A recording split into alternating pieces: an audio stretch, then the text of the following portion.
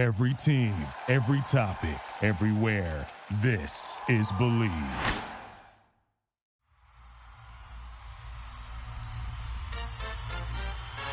Welcome to the Dodger Dudes show with former Dodger pitcher Brett Tomko and his Sandlot buddy Josh the Duker Luke.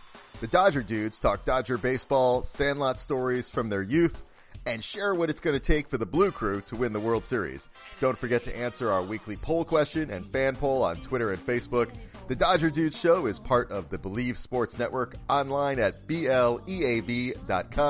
The Dodger Welcome back Dudes to the believe Dodger in the Dudes on the Dodgers. Believe Do you Podcast believe? Network. I am your co-host, Josh the Duker Luke, and it is World Series time. Brett Tomko, what do you think? Nobody's won a home game yet, man. This is crazy.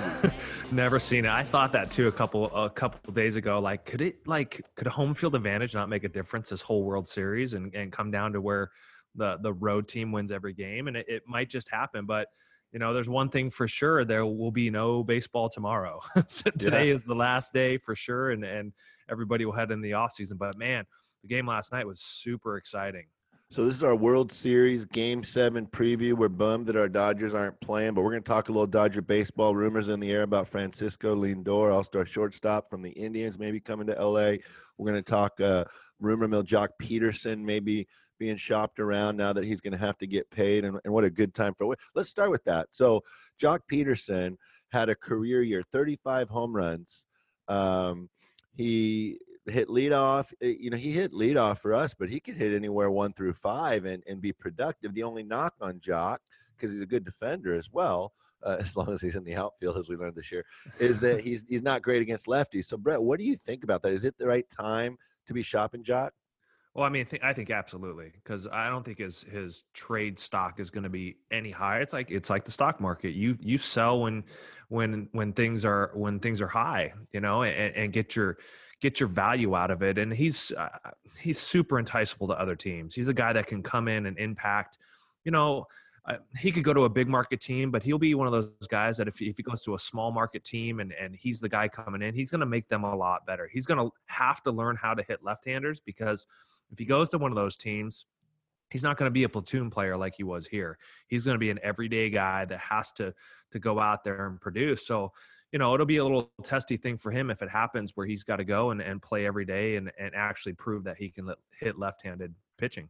And Brett, this with all your years in the big leagues, but if he gets shipped to a small market, and you played in both big and small markets, but when you get shipped to a small market on a 2 or 3 year deal, that means you end up playing for the Yankees during the World Series run, right? And he's an enticable guy to a team like the Yankees with a short porch in right field, right?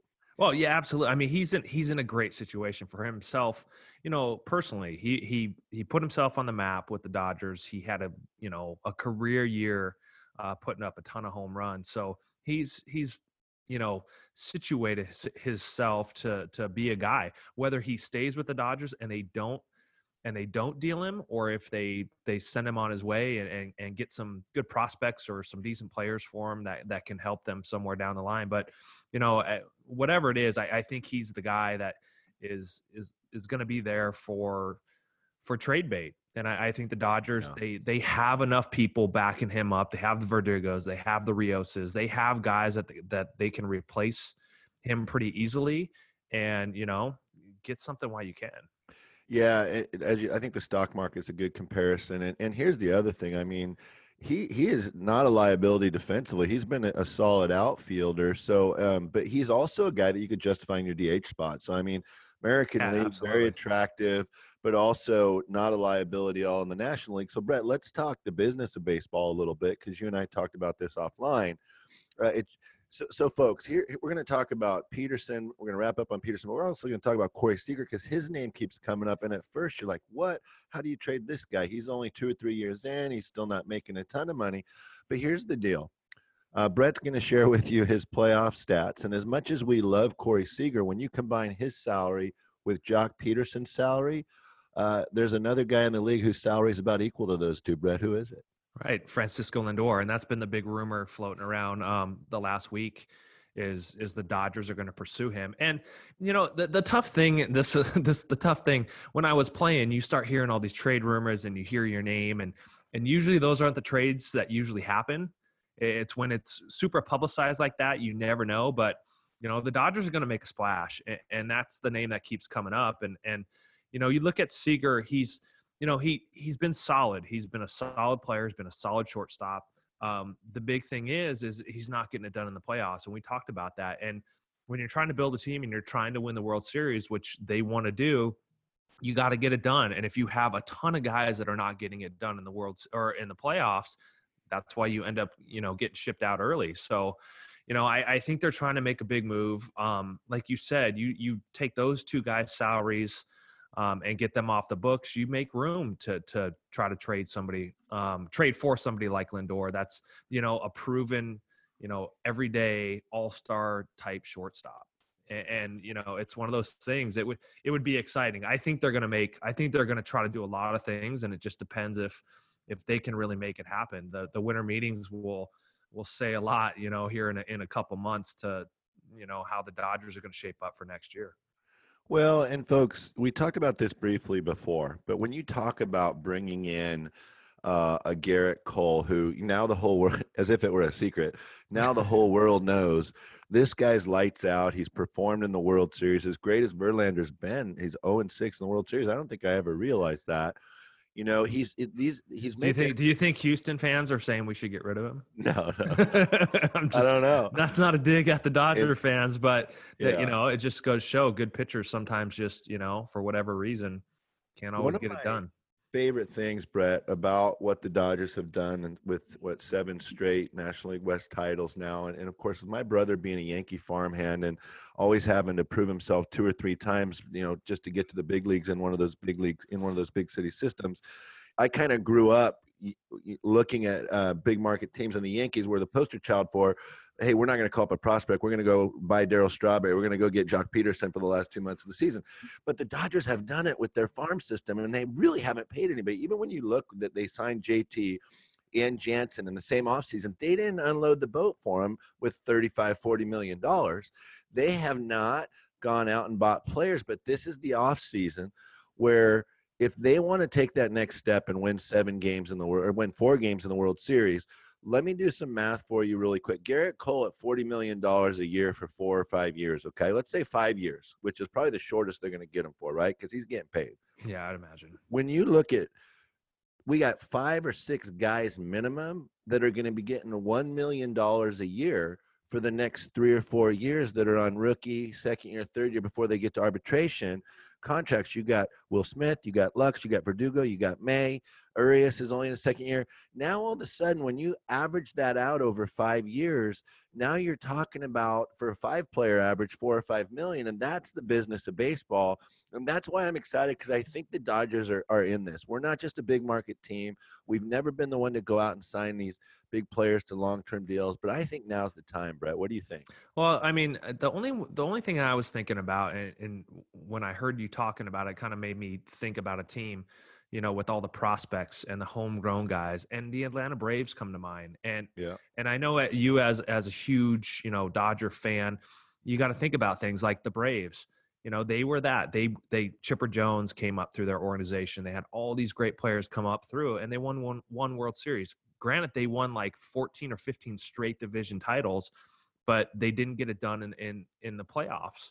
Are the Dodgers the same type of thing? So is it better to grow these guys homegrown and have good teams, or bring these guys in, bring in a Lindor, bring in a Rendon, bring in a Cole to make your team so strong that you have a legitimate shot, which I think the Dodgers have had a legitimate shot the last few years to win a World Series, but adding these big, high dollar, high, all-star type caliber people on top of what they already have, is that going to be enough to put you over the edge? I mean, I'd ask you as like a super fan, would you want to see a Lindor come in and basically say goodbye to Seager, as, because you're invested as a Dodger fan, to see these guys get drafted, to come up through the ranks, to come in and break in and become, legitimate players. I mean, what's your opinion on that? It's hard, and Seager is the perfect example, because I mentioned to you, my brother, and I've said this before, was roommates with Derek Jeter, kind of came up in the system. And one of the things about Jeet from the outside is his stats didn't always say, man, this guy's superstar Hall of Famer. His stats were right there on the border of that until he accumulated them. It was the behind the scenes, the little things that the average fan doesn't always see. He was just that guy that's on good teams. And my brother's always said Seager's that guy. He's a shortstop. He's unassuming. He's hitting from the left side. He hits for power. He gets big hits. But hey, we're 3 years in now. And I don't want to call it an experiment because it was never an experiment. This guy's proven, but he's had some injuries. He's had untimely hitting, and I think that's my issue with Seager. He was the MVP of the National League for September, wasn't he? I mean, he was in the running, got Player of the Month or something. It's just been untimely. So to Brett, to answer your question, yeah, it's been a struggle for me because I go, hey, look, you fall in love with your 20 core guys on your roster, but sooner or later some got to go. Do I want Jock Peterson to go? No, but I'm committed to the Dodgers, not to Jock Peterson, and I love Jock. And when you think about those two players, I was going to say that Seager, a lot like Jeter, is kind of the unassuming behind-the-scenes guy, whereas if they were going to trade Justin Turner or even a Jock Peterson, that's tough because he's got some personalities on social media. It's a little tougher. But, guys, ultimately, when you're a fan of a team, they need to make these moves, and it's a business. And I learned about business just like you did at a young age, watching my brother have emotional struggles. Why'd they go get Darryl Strawberry? I'm the top hitter in the farm system, things like that. It's a business. And the goal of the business is to win. So I want to change the subject because you're talking about prospects in Atlanta. So I got a prospect in Washington for you. This 21-year-old kid is so amazing. He changes his stance. I don't know if you can call him a prospect. I know. He's a superstar now. He's in his second year. They're comparing him to Ted Williams, and I love how he changes his stance. He's patient. He gets ahead in the count, and then he hits a monster shot. Okay, like 420 feet or something. Okay, into the upper deck, and then he has the wherewithal to just to carry the bat to the first. I mean, how are you thinking about that in the World Series at 21 years old? You just went deep, epic moment. No one will ever forget it, and you have the wherewithal to carry the bat just to kind of show the other guy up a little bit. The funny thing, I saw an interview with him after the game. With like Big Papi and A-Rod and Pedro. Oh, it was Pedro.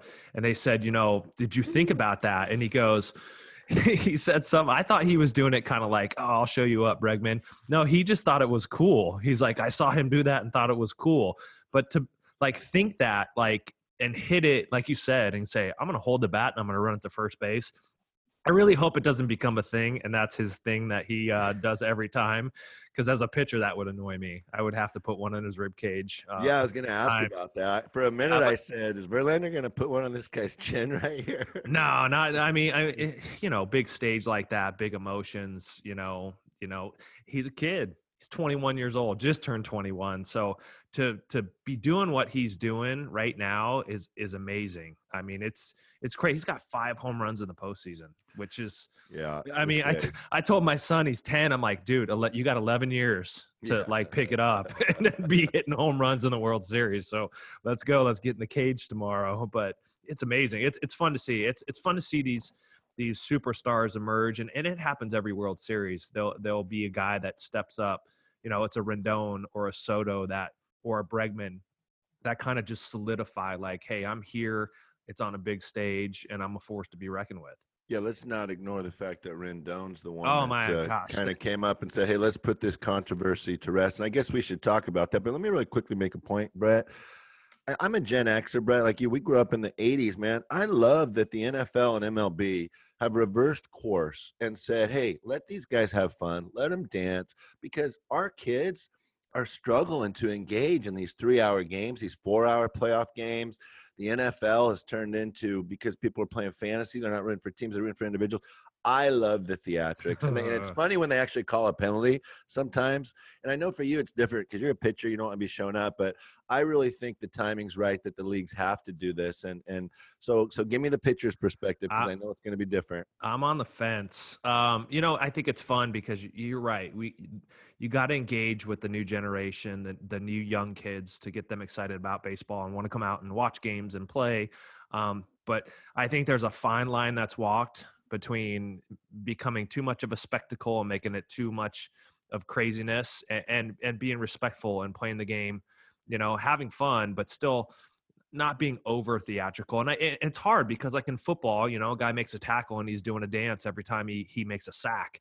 And baseball's there's a little bit more intricacies in terms of like, if you show a pitcher up, you're gonna wear one in the rib cage. Like that's just how it is, and it's it's a little bit different. So I'm on the fence. I like the excitement, as long as it's not to like an absurd point where you're making kind of like a mockery of the game. Then I'm okay with some of it.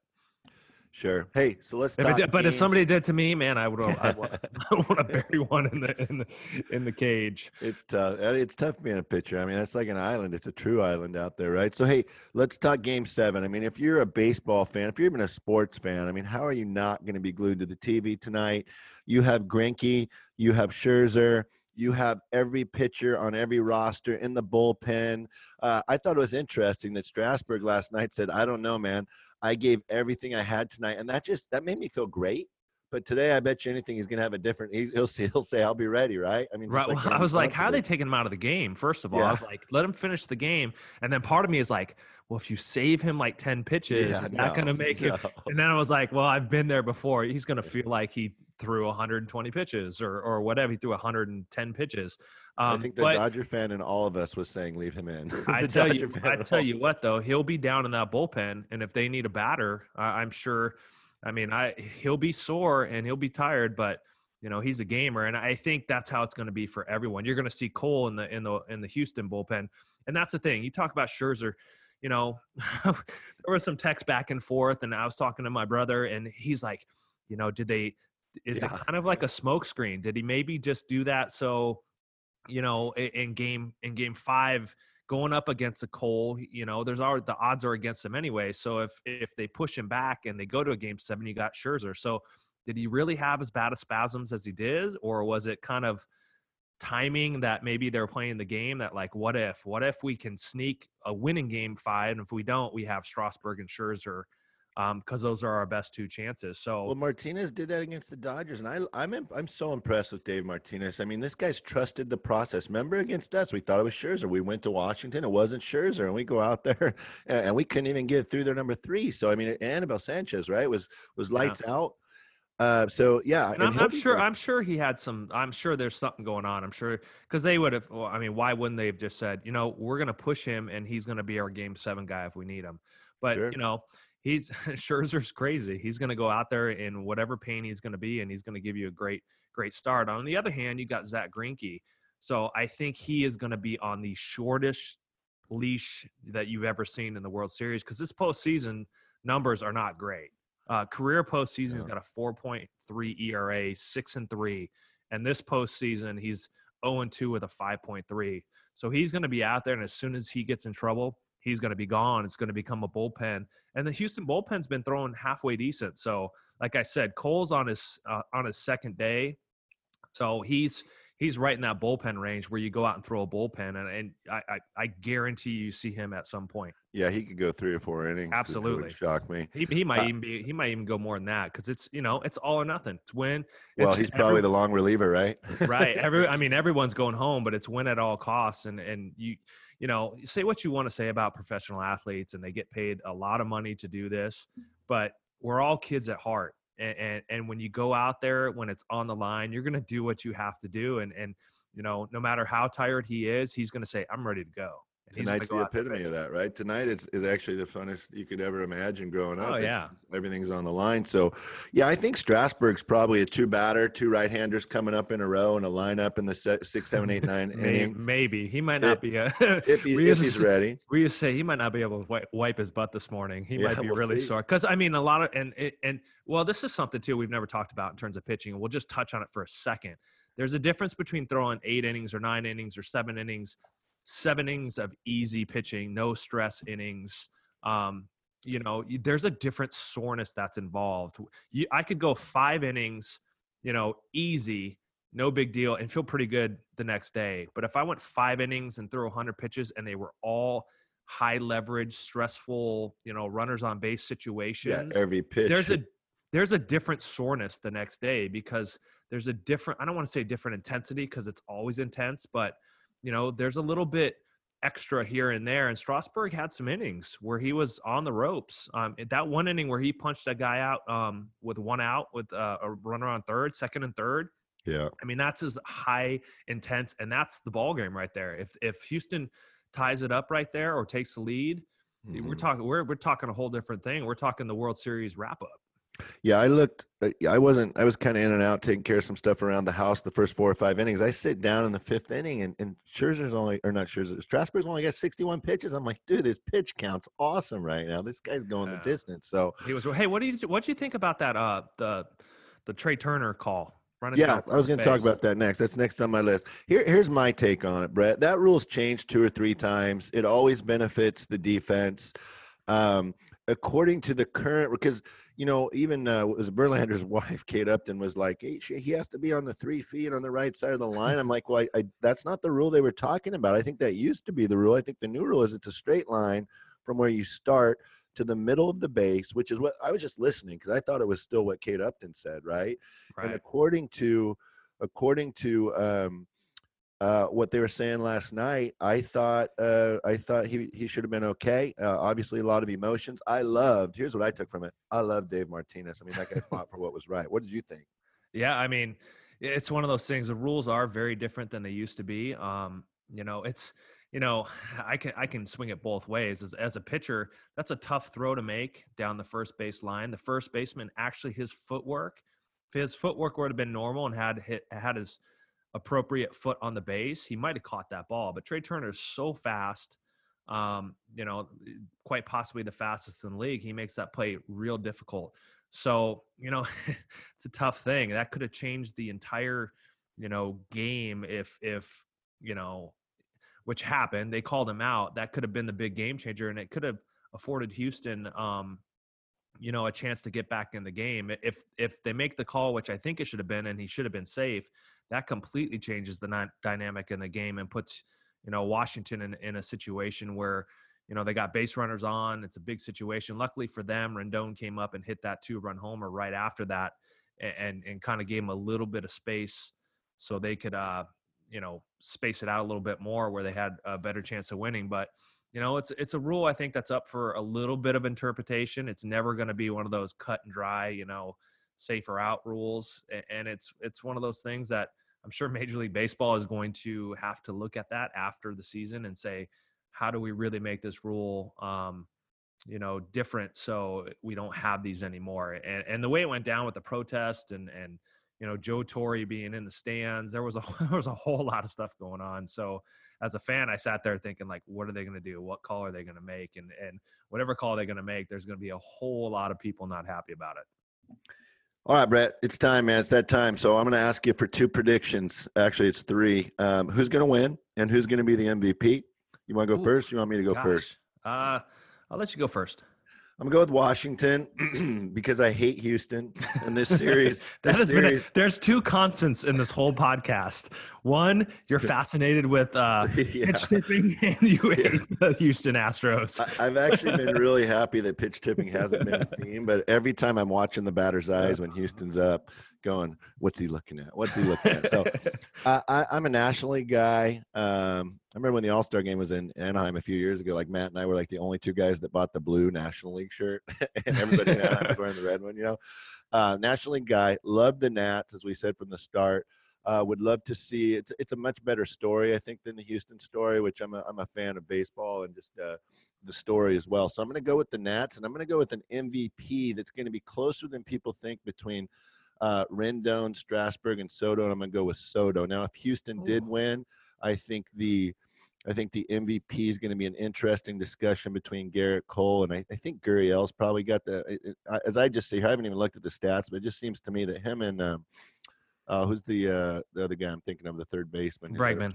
I think Bregman's set up for if the Astros win. I think he's got MVP wrapped up. All right, so roll from there. So if the Astros win, you like Bregman, and what about? Yeah, I want to see Washington win for baseball, and I because it's the underdog type situation, and it's always fun to see. I like the Houston Astros. I know people with the Houston Astros. I don't want to root against anybody because that's just I have friends on both teams. But I'd like to see Washington win. If Washington win, I think Rendon's going to be the MVP. He's been as clutch as they can be. Real quick, I don't know if you saw this, and we're going to get sidetracked, but we got to wrap it up. the first run they scored had a shift on, and he just punched the ball to where the second baseman would have been, and they scored their first run. Yeah. And it was really cool to see, because I think baseball needs to get back to that, and I think guys need to work on that. And he's that type of guy that we talked about, that you need to be able to, beat the shift and do what you need to do, and then come up in a clutch situation and hit a 2-run homer to give your team the cushion. But I think he's a phenomenal player, and I'm hoping somehow the Dodgers pull off him and Lindor and they become stronger. But Washington and Rendon, that's my call. So one of my favorite things about tonight's game is interestingly enough, we always talk about how big the bullpen is in the playoffs, and here we are in the World Series, and neither of these teams are arguably have great bullpens. The bullpen, it seems like a lot of the scoring's been late, right? So tonight they're throwing everything at it. It's just the funny thing is, we're going to talk bullpen. You're going to see Scherzer, then you're going to see Corbin, who's a starter. But and you're talking about it's going to come down to a couple starters, but. Yeah, I mean, bullpen pitching wins it, man. And if Scherzer can go out there and be the Scherzer he has in the playoffs and what he can do, I think it even though Houston has the home field advantage and they're in Houston, I feel like Washington has home field disadvantage. The home field disadvantage in terms of they have, one of their top 2 pitchers going in Game 7 of the World Series. Yeah, and guys, I'll make this point real quick before we wrap up. One of the things as I sat and 2020 hindsight's 2020, the Dodgers losing in the first round, I said to myself, look, I love when they bring a starter out of the bullpen, but when you have a great bullpen, when our bullpen's been lights out like the Dodgers were down the stretch, when you had 2 setup guys and a closer and a backup closer, I just kind of went, yeah, maybe we shouldn't have brought Kershaw out of the bullpen. Maybe we should have just stuck to the plan that won 106 games, but that's not necessarily the case here. But it's a Game 7, and you go with next man up, best man up, right? You go with your horses. I mean, you go with the guys that can pitch, and whether they're starters or relievers, you throw that all out the door. It's, where you're in your backyard playing wiffle ball. It's Game 7 of the World Series. You throw it all out there because it's, winner take all. So my brother has a story he tells about Nick Saban. He saw an interview with Nick Saban, and Matt, he always says, this is one of the best interviews I ever saw. And Nick, they asked him about kind of when it comes down to the final play of a football game and you got to score to win. He says, I was the quarterback on my high school team, and I had an all-state running back and an all-state receiver, and I went over to the coach, and we were down by, 5, and we had 1 play to go from like the 7, and I said, hey, coach, what do you want to do? And the coach looked at me, and he goes, I'm 17 years old, and he said, you got an all-state running back and an all-state wide receiver, get one of them the ball. They're your playmakers. Let them make the play. Let them do the things that they're there to do. And that's what tonight's going to be all about. And I'm excited to see that. You're going to see, the best of the best. I actually am hoping for Zach Greinke to come out and have a good performance. I'd love to see a game like we've seen, which is a tight game for 5 innings, and then the runs start coming. So I'm going to say go Nats, even though this is a Dodgers show. I'm rooting for it, like you said, for baseball and for the National League. So, Brett, any final thoughts? No, I'm just like you said. I just want to see a good baseball game. I had Little League practice tonight. I canceled it because it was because you got to think it's a lesson, right? My Little League team's been raking, so it's like the hour practice they're going to get. I think it's more important for me to sit down with the kids and watch some baseball and maybe do a little teaching lesson there. But yeah, I'm going with the Nats because I want to see them win. I think it would be really cool for Washington and the fans there to be able to celebrate that. Houston had one a few years ago, so it's always good to get somebody new in there. Well, hey guys, this is the Dodger Dudes on the Believe Podcast Network. We'll be back after Game 7 of the World Series to start talking Dodger off-season, winter meetings, exciting stuff coming. So, Brett, thanks so much for all your insight, bud. All right, Game 7, here we go. Thanks for tuning in to the Dodger Dudes show with the former Dodger pitcher Brett Tomko and Josh the Duker Luke. Whether you're at the stadium, on your couch, or at work, don't forget to interact with the hosts on social media at The Dodger Dudes on Twitter and Facebook. That's The Dodger Dudes on both Twitter and Facebook. Check out other SoCal sports podcasts at Bleav.com. That's BLEAV.com. Now go vote on our Twitter and Facebook fan poll and tune in again soon. Game on. Feel the sweat though, ready to go. Game on.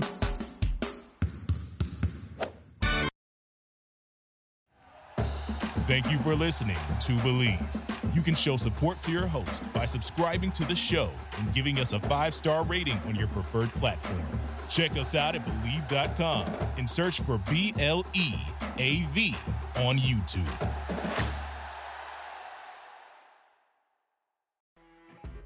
You know when you're listening to a true crime story that has an unbelievable plot twist that makes you stop in your tracks? That's what our podcast, People Are the Worst, brings you with each episode. I'm Rachel. And I'm Rebecca. We're identical twins who love true crime cases that make you say, didn't see that coming, and we hate the people responsible for them. Listen to People Are the Worst now on Apple, Spotify, or wherever you get your podcasts.